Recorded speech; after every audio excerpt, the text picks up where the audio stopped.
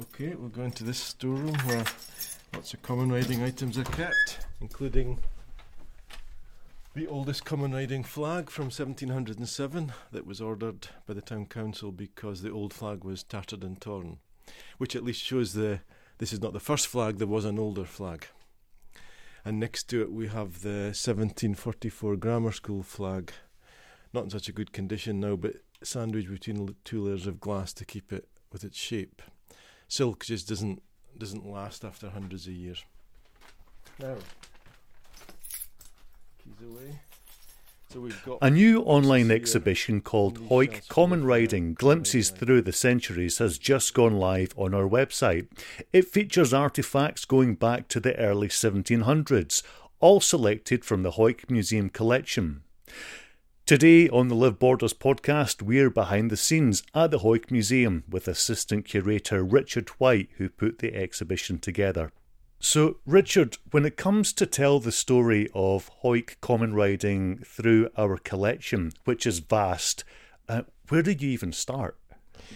Well, I took the easy option and just started with the oldest thing we had, which is the 1707 common riding flag. So let's look at a couple of the exhibits, starting with the common riding flag from 1707 and pages from the council minutes with the cost of a new flag as well. So this is possibly one of the oldest exhibits you have and quite a precious one. So can you maybe say a bit about those things?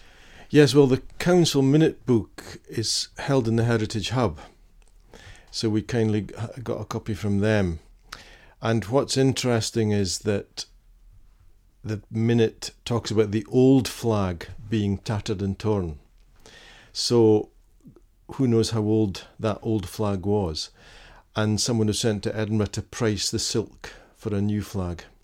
And a new flag was subsequently made in 1707, and a few days later was taken round the town's common, the meaths and the marches, by the cornet of the day.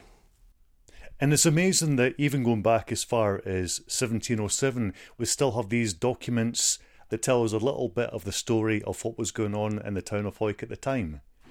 Yeah, we're very lucky. I suppose it's because Hawick, although it was a small place then, it still had a very strong civic sense. And then as the town grew in the 1800s, there was the wherewithal to preserve old things pertaining to the town. And that sense of civic pride continued. I mean, lots of towns like Hawick, or a similar size to Hawick, might not have been so lucky. I don't know, I think Hawick is quite special in that respect. Another interesting one here I was looking at, there was a famous Hawick photographer who had been a cornet, and he hand-coloured all his black and white photographs of common riding principles. Now this amazing photograph is Viv Grieve, 1929, and his last Jean Elliott. It's really quite something. Really nicely coloured. And so sort of redolent of the period, the clothes she's wearing and all that kind of thing.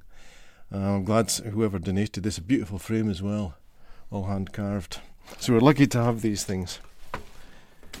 And within this new online exhibition, there's various photographs and paintings, and oil paintings and watercolours of cornets from over the years and various events. So tell me about those, and pictures of cornets must be something that you have got so many of in storage here. Well, yeah, we have, hundreds if you include photography, but obviously not so many paintings. And where I think we're really lucky is we've got what I think must be the oldest image of a cornet, which is an oil portrait of John Wilson, who was a cornet in 1812. Mm-hmm. He looks on the painting to be older than a cornet should be. So I think it was painted later in life, although he is wearing his cornet's green coat. But it's amazing to think that we know what the cornet of 1812 looked like. And now also we've got the painting by Andrew Kennedy of the common riding in 1846, not of an individual but of the races, which at the time took place on the Common Hawk, which is now a car park. Yeah. The races were moved up to the town's moor, but it's just so fascinating to see what things were like then, so long ago. Mm-hmm. One of the things that I found interesting, and I live in the area and I never knew this, a lot of these artefacts, they not only name the cornet and the year, but they name his occupation as well. Well, that's very traditional. All the cornets lists always give the name of the cornet, then comma, painter, or comma, knitwear worker or comma butcher or whatever. So I've kept that up in the exhibition because I find it just so charming, you know. Yeah, I know, I agree. And one of the artefacts is a common riding dinner ticket from 1877.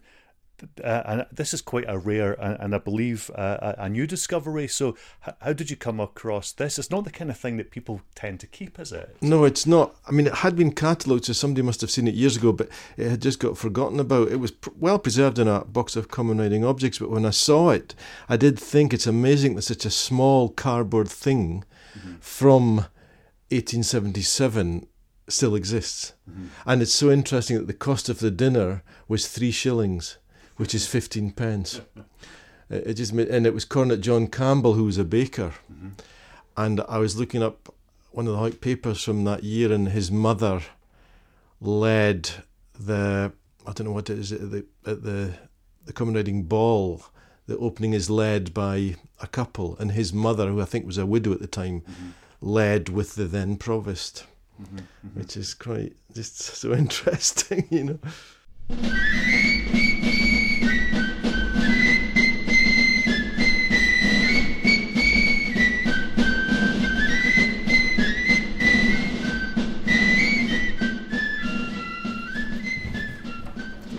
We're lucky to have an old library in this museum, and this is where we keep all the old newspapers going right back to the 1830s, all in shelves. Now the one thing in this room it's mostly paper in this room, one thing that's quite interesting in this, if I still have it, is a piece of manuscript music from the late 1700s, and it's the original tune of the Hoyk song Tiree Bus, but it's written for pipes. And it was played by the town piper. Nowadays you would never hear Tiree Bus in pipes, which shows you how things have changed. Let's shove that back. And these kind of artefacts, how do you make sure that they stay safe and dry and preserved? Because that is quite a precious little piece of paper there. Well, it is. I mean, each room is monitored, environmentally monitored, and we keep the relative humidity, the percentage of humidity between about 45 and 60, which in this building is actually quite easy because it's a very old stone-built building with really thick walls and pitch under the floorboards. So it has an even temperature, which is what you want for museum objects. Keep the temperature within a range and keep the relative humidity within a range. It's not too bad in this building, but the sensors send an alarm to the computers if the humidity goes too high. Not something that often happens in here. If it did, we can open a door or whatever, turn the heater up. But we are lucky in this building, very lucky.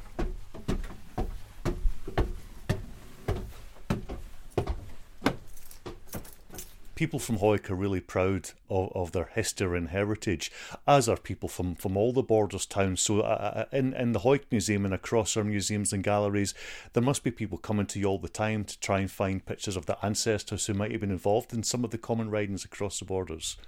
Oh yeah, that's true. Quite often we get people coming in who say, my family left Hoyk in 1890s or 1920s. I mean, we even get people from Australia and the States or Canada who come to find if we have anything to do with their ancestors. I mean, obviously, if their ancestors were prominent in the town, it's much easier.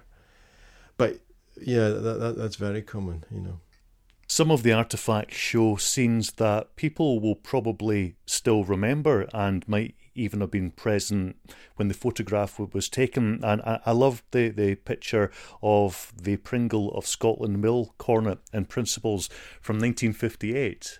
Yeah, well, that's just so incredible that the knitwear mills, I mean, the larger ones, there was Pringle, there was Braemar, there was Peter Scott, Lyland Scott, always had a mill cornet. And they were always apprentices.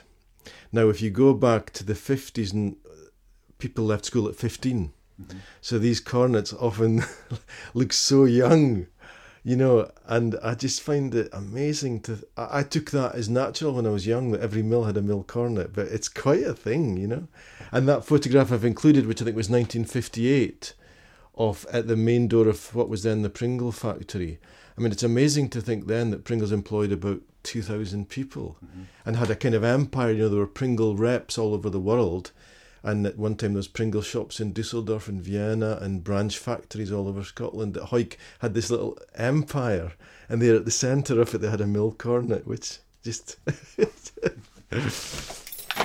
This store is where we keep our ancient Egyptian and Roman objects and things like that, things that are much older. It tends to be very stable in terms of temperature and humidity.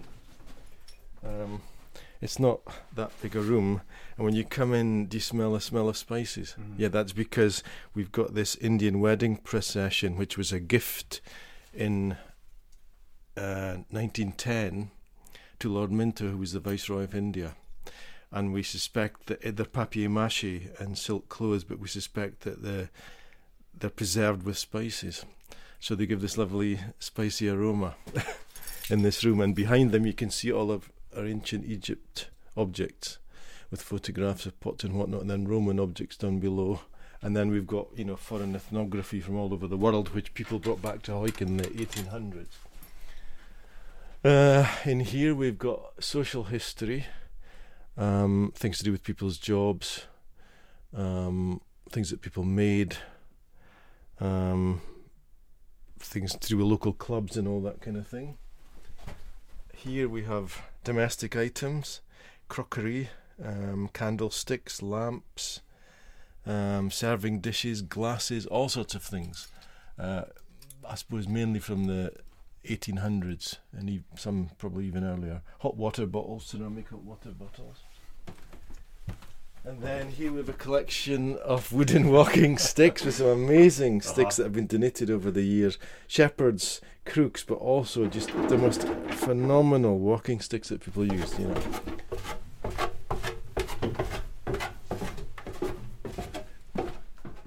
You've given us a good look around behind the scenes at Hawick Museum today, and I know that you've been in this job for a long time.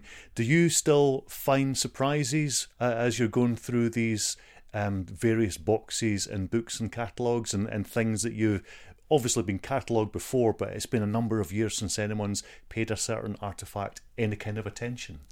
Oh yeah, that's the most amazing thing about this job, is that the things you find, you suddenly turn something up and you cannot believe it. Because this year, 2021, the centenary cornet would have been is Chap Landal's. And just looking through a box, I found his Cornet's Lass's badge, Bessie Irvin, 1921, where we looked at it just now. It's just so amazing. And, someone collected religious artefacts in the late 1800s from all over the world when they were a missionary, and we still have those. And sometimes when you look at them, it's just amazing. These small things that were of religious significance to somebody were brought back to Hawick, and we still got them.